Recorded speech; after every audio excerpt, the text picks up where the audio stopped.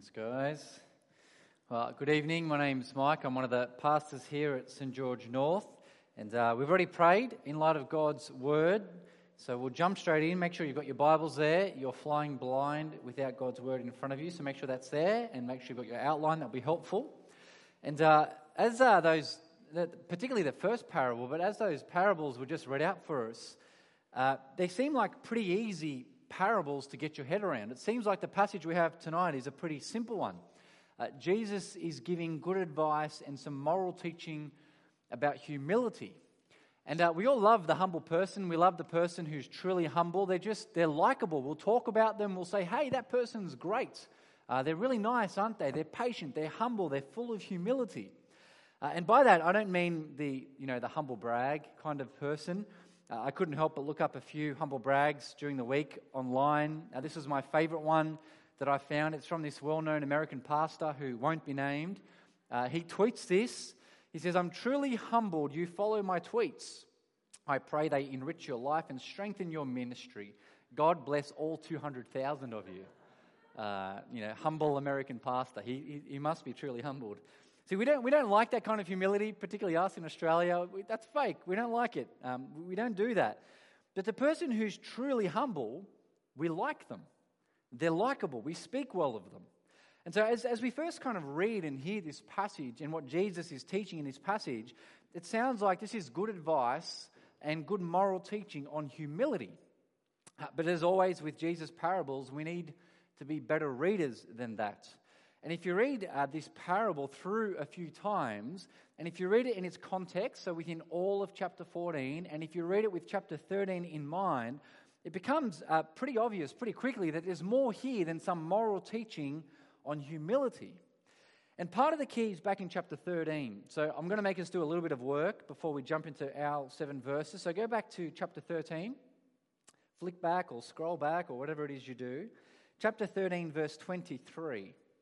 Because there, in that verse, there's a man who asks Jesus a very simple question, but an important question. Verse 23, he asks Jesus, "Are there few being saved?"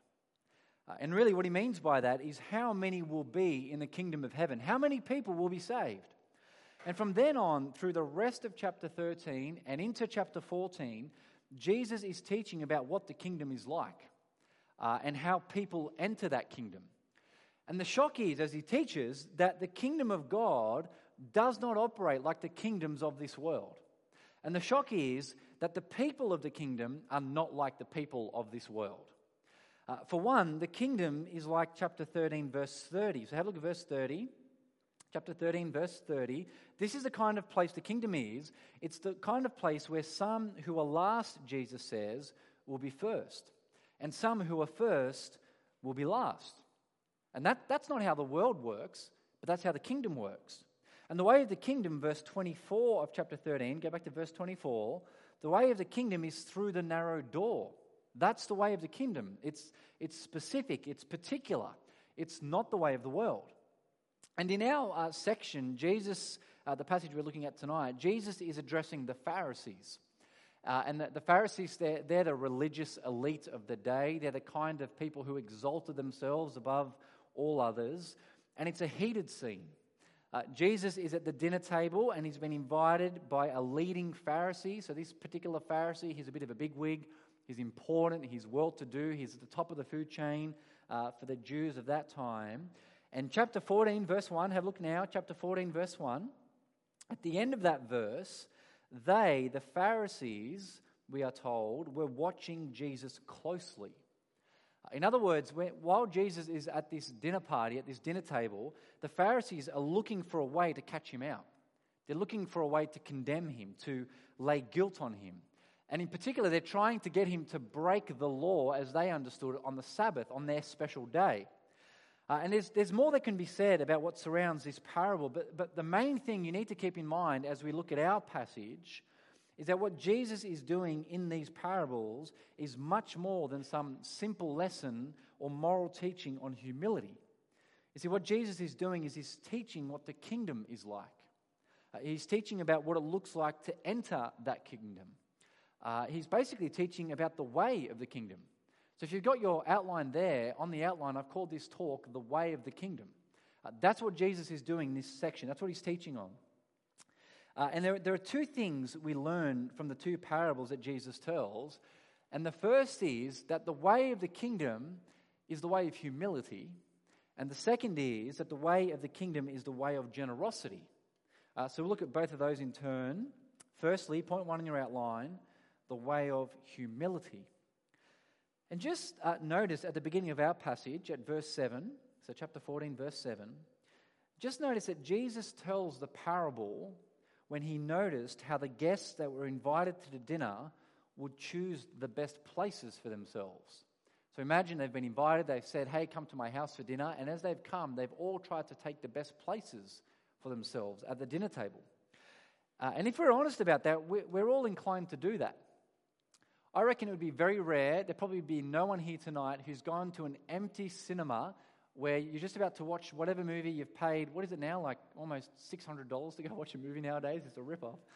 You've just paid good money to go watch a movie and the cinema is empty.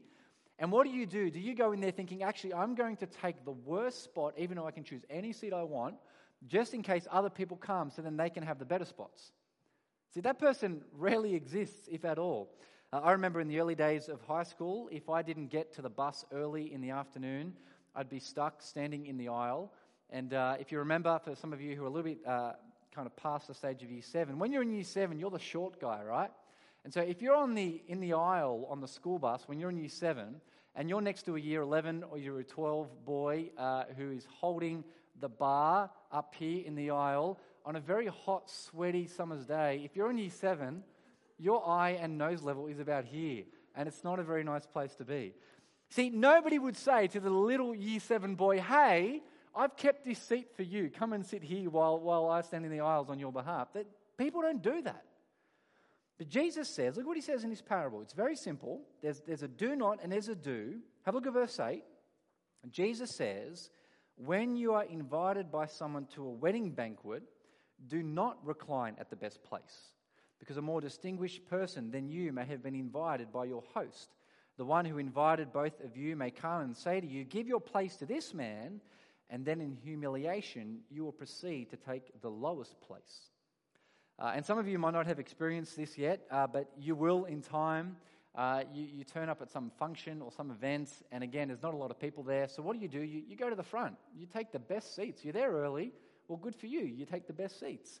And then as the kind of time goes by, the room fills up more and more, and all the people start coming in, and there you are at the front, premium spots. And you're all smug about it as well. You're like, yeah, all these people back there, I got the good spot. And then suddenly someone comes up to you and says, well, actually, sorry, those seats are reserved for the family. And then you have to get up in front of a whole room full of people and go to the back. And because you're last, really, you get to the back and there's no seats left, so you just have to stand. And it's embarrassing, and you're stuck there all by yourself. And so Jesus says what you should do instead, have a look at verse 10. Verse 10, he says, do this instead, but when you are invited, go and recline in the lowest place, so that when the one who invites you comes, he will say to you, friend, move up higher. You will then be honored in the presence of all other guests. And as a minister who takes a lot of weddings, I often get invited to the wedding banquet. That's kind of part of what happens when you marry people. And almost always they put me in the lowest place. So if you imagine a really long table, they put me at the end. Or if you imagine a hall full of tables, they put me and my wife at kind of the back tables in the nosebleeds. Because you've married them, so we have to invite the minister. He's married us. And so they don't know where to put us, so they just put us down the back somewhere. So I can somewhat relate to this. And I say somewhat because no one has thought me distinguished enough in that context to move me up to the higher place. That's not a hint, by the way. There's a lot of weddings happening this year. I don't care. I promise. But it's just good advice, isn't it? Jesus is giving good advice. If you have to choose, what would you do? Would you take a place of prominence and then be humiliated in front of everyone by being put down the back? Or would you take the lower place and then get moved up higher to your honor, to the praise of the people around you who think, wow, they must be important, they've been put up the front? It's an easy choice. But like I said at the beginning, this isn't simply some moral teaching on humility. And we begin to see that in verse 11. So have a look at verse 11. Verse 11, this is the key. Jesus says, "For everyone who exalts himself will be humbled, and the one who humbles himself will be exalted." And if we keep in mind that Jesus here is teaching Pharisees, and if you've been reading Luke's gospel up until this point, the Pharisees, they love to exalt themselves. And Jesus here, he's teaching on the way of the kingdom. And so what he's saying is far more than moral instruction or good advice on humility. No, this is a lesson on how one enters through the narrow door of the kingdom. This is a lesson on what kind of people the people of the kingdom are. And if we read on into chapter 14, the rest of chapter 14, and particularly the next parable, which we will do next week, Phil will preach on that next week, then we'll see that the wedding banquet there, it's not simply some everyday wedding reception. No, the wedding banquet and the banquet that we'll see next week is the banquet. It's the kingdom banquet. It's talking about the new creation. And so we're not dealing with the table etiquette and how to impress your mother-in-law to be. No, we're dealing with how one enters the kingdom. That's the key, how one enters through the narrow door. And the warning for the Pharisees, who Jesus is talking to in these parables, is don't think so highly of yourself, you Pharisee. Don't think that you deserve the best places, you Pharisee. And it was there back in chapter 11 of Luke's Gospel. Again, if we were reading through, we would have seen in chapter 11, Jesus says, "Woe to you Pharisees! Woe to you who love the front seats in the synagogues."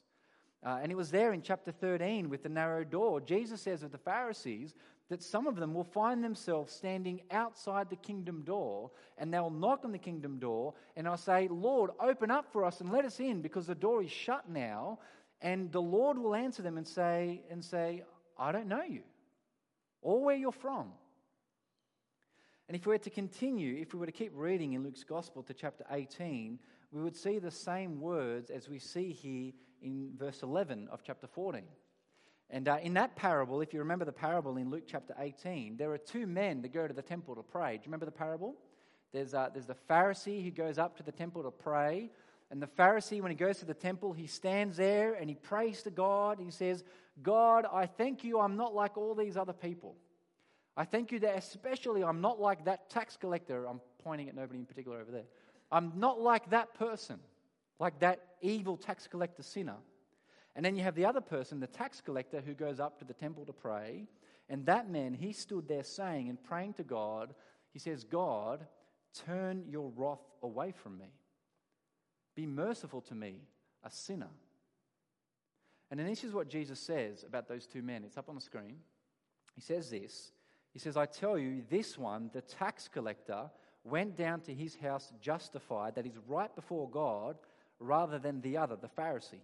Why? For everyone who exalts himself will be humbled, but the one who humbles himself will be exalted."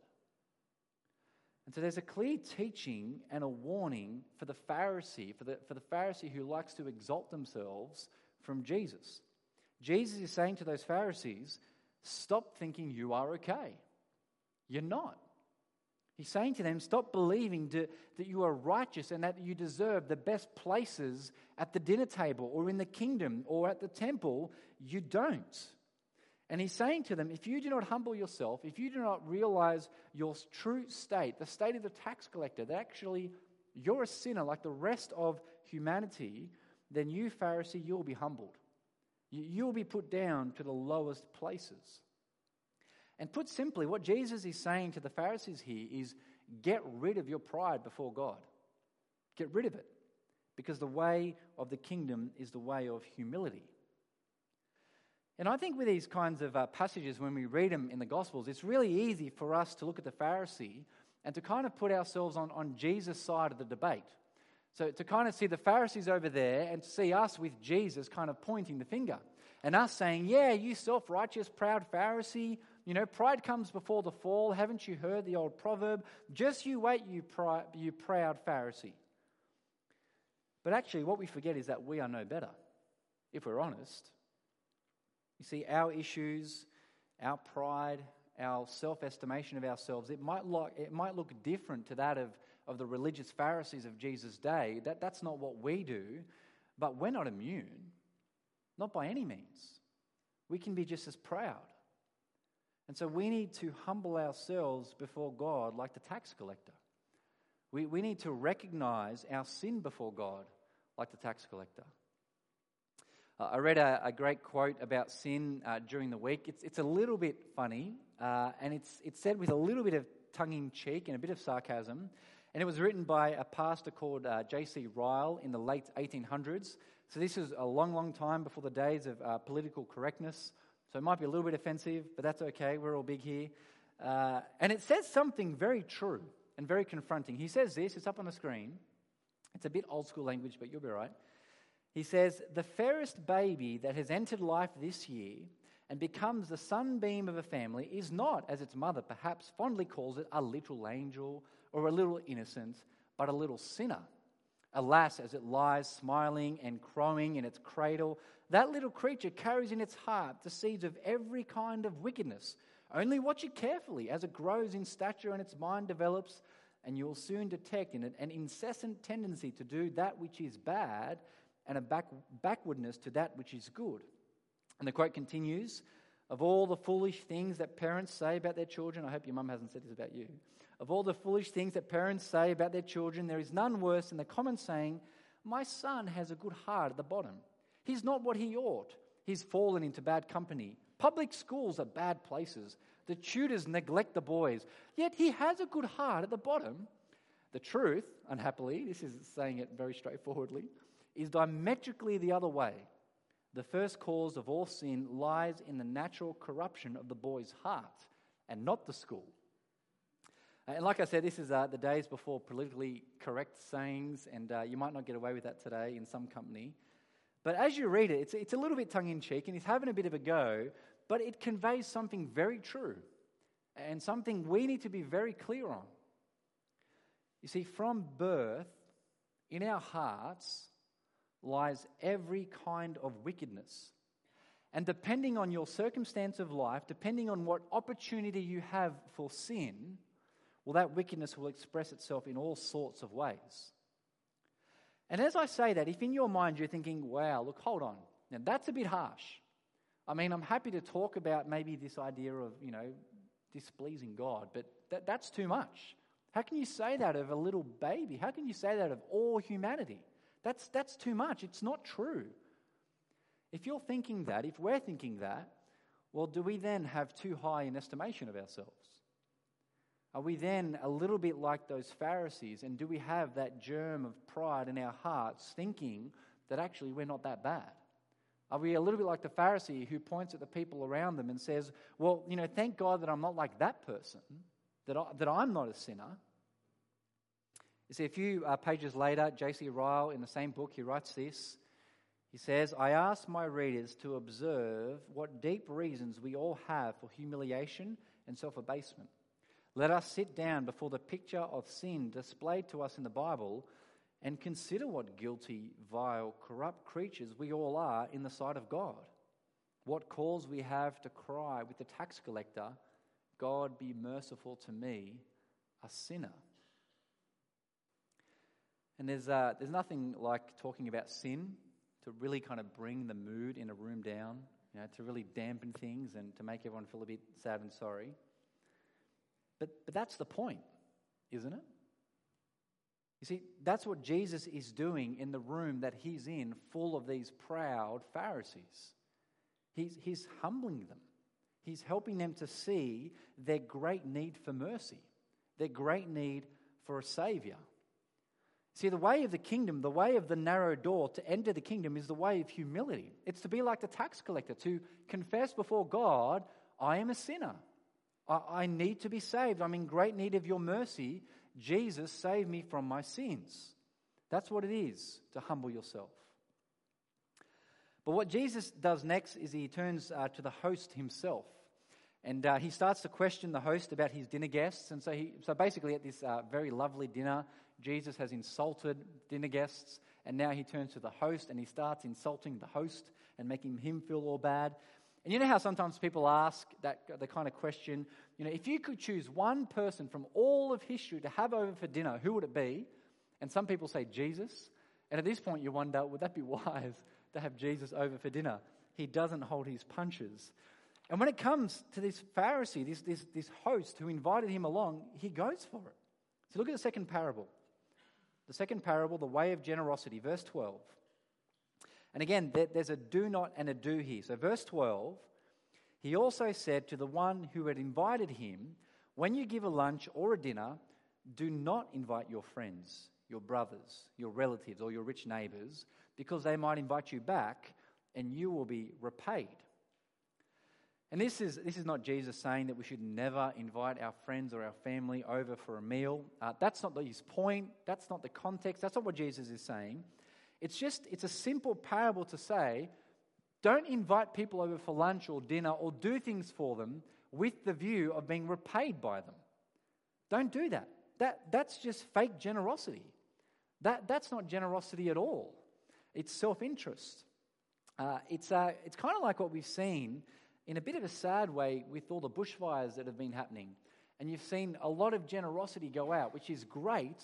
But then on Facebook, I saw this company who basically went and delivered a whole bunch of water to this fire station down the coast. And what did they do? They videoed their whole trip with the advertising of their company. And when they got to the fire station, they took pictures of their advertising on their cars with the fire engines next to them. And the whole thing was not really an act of generosity. It was an act of advertising. You see, that's not generosity. That's just self-interest. You see, that's not what Jesus is saying here. He's saying, don't do that. He's saying instead, verse 13, have a look at verse 13. This is what you should do. On the contrary, when you host a banquet, invite those who are poor, the maimed, the lame, or the blind, and you will be blessed because they cannot repay you. And again, just like the first parable, this isn't just some good moral teaching of Jesus on how we should be generous. This isn't some lesson on better manners. It's the way of the kingdom. Now look at the end of verse 14. End of verse 14, you see, why will you be blessed because they cannot repay you? Well, it's because you will be repaid at the resurrection of the righteous. In other words, you will be repaid in the kingdom of heaven. You see, it's the kingdom that's in view in what Jesus is saying here. And it's not that Jesus is saying, look, make sure you're generous in this life so that to your cost, so that then you can be repaid the kingdom of heaven. This is not Jesus saying, be generous in this life so then you can earn your way to heaven and into the kingdom. That wouldn't fit with the first parable. If ever we were to stand before God and say, hey God, look at how generous I've been. Look at all those people I looked out for, the poor, the maimed, the lame, the blind. And so God, look at how generous I've been and now you can repay me with the kingdom. Well, that's actually to exalt yourself before God. And we already know what will happen with people who exalt themselves before God. They will be humbled. Now, the point Jesus is making to this leading Pharisee is that the way of the kingdom is the way of generosity. The way of the kingdom is to set your eyes on what's to come in the kingdom of heaven. It's about being generous now in this life, not to be repaid now in this life, but with the view of the kingdom in mind. With the view of being repaid in the kingdom, with the view of the treasures in heaven. And so there are two lessons for the Pharisees to learn about the way of the kingdom. The first is that the kingdom is the way of humility, so humble yourself. Humble yourself. Don't think so highly of yourself before God, because if you do, you'll be humbled. You'll be brought low. But the second lesson is realize that the way of the kingdom is the way of generosity in this life. So don't live to be repaid now. Don't live to be repaid in this life. No, live the way of generosity and your reward will be in heaven. And it's basically what we saw last week as we see where our treasure is, there our heart will be. And if our treasure is in heaven, well, no thieves come. No moth destroys. It's eternal. And the two parables, I think, really go together. Because if this leading Pharisee who put on this dinner, if he realized that the way of the kingdom is not the way of the proud, and it's not the way of the world or the self-righteous or the world-to-do, but it's actually the way of humility, and it's the way of generosity, then surely his invitation list would have looked different. If he got that, then his table guests would have been a whole bunch of different people. If he got that, then his table would have had poor people there, and people who were maimed, and people who were lame, and people who were blind, who were all around them at that time. See, there would have been an openness to all people because God is generous and merciful to all those who humble themselves. But what about us? We're not Pharisees. If you think you're a Pharisee, please come speak to me later. We'll have a bit of a chat. What about us? What about us today and the way of the kingdom? There are three short things I want to say. The first is, like we've already seen, the first and primary application of this passage is to remember that we stand as sinners before God. That's what we need to remember primarily. See, we have no grounds to boast or exalt ourselves before God. I don't know what your achievements in life have been up to this point. Maybe you've finished uni and you've got great marks and you've got a really good cadetship. Maybe you've got a really good intern position. Maybe you've just finished year 12 and you've got a really good, what do they call it now? Is it UAI or ATAR? That's right. Maybe you've got a really good ATAR. You can tell I'm getting a bit older. Maybe you've got a really good job in whatever field you work in. You're a bit of a superstar. Maybe you're a superstar in the sporting field. Maybe you have lots of letters already after your name. That's very impressive. Maybe your bank account has lots of figures in it. But before God, there's no place for boasting. It means nothing before God, lest you boast in Christ alone. And for many of us, for most of us here, we get this. And praise God that we do. And let us keep remembering this, because if we don't, if we find ourselves getting proud before God, He'll humble us. Now, we come to Him with nothing always. But if you haven't yet humbled yourself before God at all, if you haven't yet cried out before God saying, "Have mercy on me, a sinner," if that's something you haven't done yet, then dear friend, don't delay. Don't delay. See, don't fulfill that old proverb of pride comes before the fall. You see, Jesus offers you a place at the table of His kingdom. And forget the things of this world, it's a place at the table of His kingdom. And He offers that place if only you would humble yourself before Him now. See, Jesus is the narrow door. He's the way to the kingdom. Jesus is the way to enter the kingdom. And so much better, eternally better, to rightly humble yourself now before God, because if you don't do it now, what do you think will happen on the last day? When you stand before God and all your sins are before you and you stand before Him and you say, "Look at me, God, I'm great." And God will say, "No, you're not. Your sins aren't paid for. Your sins haven't been dealt with. You never humbled yourself and cried out for mercy before me." Please don't be that person. But secondly, if the kingdom is the way of generosity, and if God's mercy and kindness extends to all people, then we need to be the kind of people who invite all people to the kingdom feast. We need to be the kind of people who share Jesus with everyone, if we get what this parable is saying. I've been reading this book of late. It's called Grace, Grit and Gumption. It's a true story about three Welshmen. If you don't know what a Welshman is, it's someone who lives in Wales. And they went around preaching the gospel in Wales in the late 1800s, so a couple hundred years ago. And they preached to the lower classes. And they preached to the lower classes because the well-to-do Christians of that day, and even the well-to-do ministers, like guys like me, who are ministers of churches, they wouldn't go and preach to the lower classes. Because for them, that wasn't very respectable. For them, they'd become so comfortable in their middle-class Christianity and so well-to-do that they wouldn't go and preach to the lower classes, kind of like the Pharisees in Jesus' time. But these three men, they went about preaching to the drunks and to the laborers and to those who had no social standing whatsoever. And do you know what happened? Hundreds of them came to Christ. Hundreds of them came to Jesus looking for forgiveness of sins after they heard the gospel. And that shouldn't surprise us, because these people, as they heard of the gospel and heard that they needed forgiveness in Jesus, they had nothing to boast for before God. They had no social standing. They had no wealth. They had nothing. And so they came to God, came to Christ, asking for forgiveness of sins empty-handed. And you know what? They will be exalted. Exalted above those well-to-do Christians of their time who never shared the gospel. And so we need to remember that the way of the kingdom is the way of generosity. And so we need to invite all people to the great kingdom feast. The poor, the maimed, the lame, the blind, whoever. Not just people we like. Because that's always a temptation for us. We like to share Jesus with those we like, but we have to share him with everyone. But thirdly and lastly, and I'll finish with this, as much as I've tried to push that what Jesus here teaches is not some simple moral lesson on humility, nonetheless, this does teach us something about humility. You see, humility is the way of the kingdom. It's not Jesus' main point, but he is saying to us who are Christians, to us who follow Jesus, who are disciples, who belong to the kingdom, the way of the kingdom is the way of humility, and so we need to be people of humility. And humility, it's a very tricky beast. And if you don't know this yet, you'll find it out as some of you get older. Because if you try really, really, really, really hard to be humble and work really hard at being humble and being a person who's just full of humility, what do you think happens?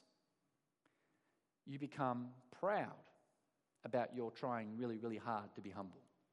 And so it's not really humility. It's pride. It's tricky like that, humility. But the key to humility is to look to Jesus, is to set your eyes on Jesus. It's the model that we see in Philippians chapter 2, where Jesus, even though he's equal with God, what does Jesus do? He becomes one of us. He lowers himself and becomes a creature, one of the people he created. And then what does Jesus do when he becomes man? Does he become a king, kind of living in a very nice palace and a nice kind of kingdom? No. Does he become an aristocrat? No. What does Jesus do? He becomes the person who dies crucifixion, who dies on the cross, who's crucified. See, that's our model. And the more we look to him, the more we look to Jesus, the more we reflect on Jesus and what we see of him in the Bible, well, the more we will practice humility. The more we will become like Christ.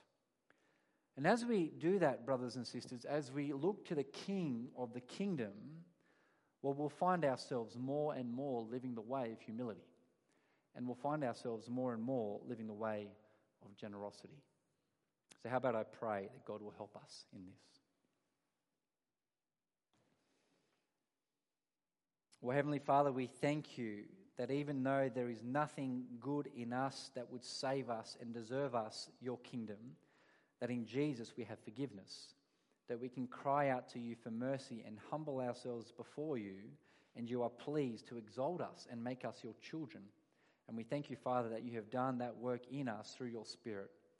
And please, Father, we ask if there's anyone here tonight who hasn't yet cried to you for mercy, that you would work in their heart that they might do so, that they might rightly realize their state before you, and that you would make them your child.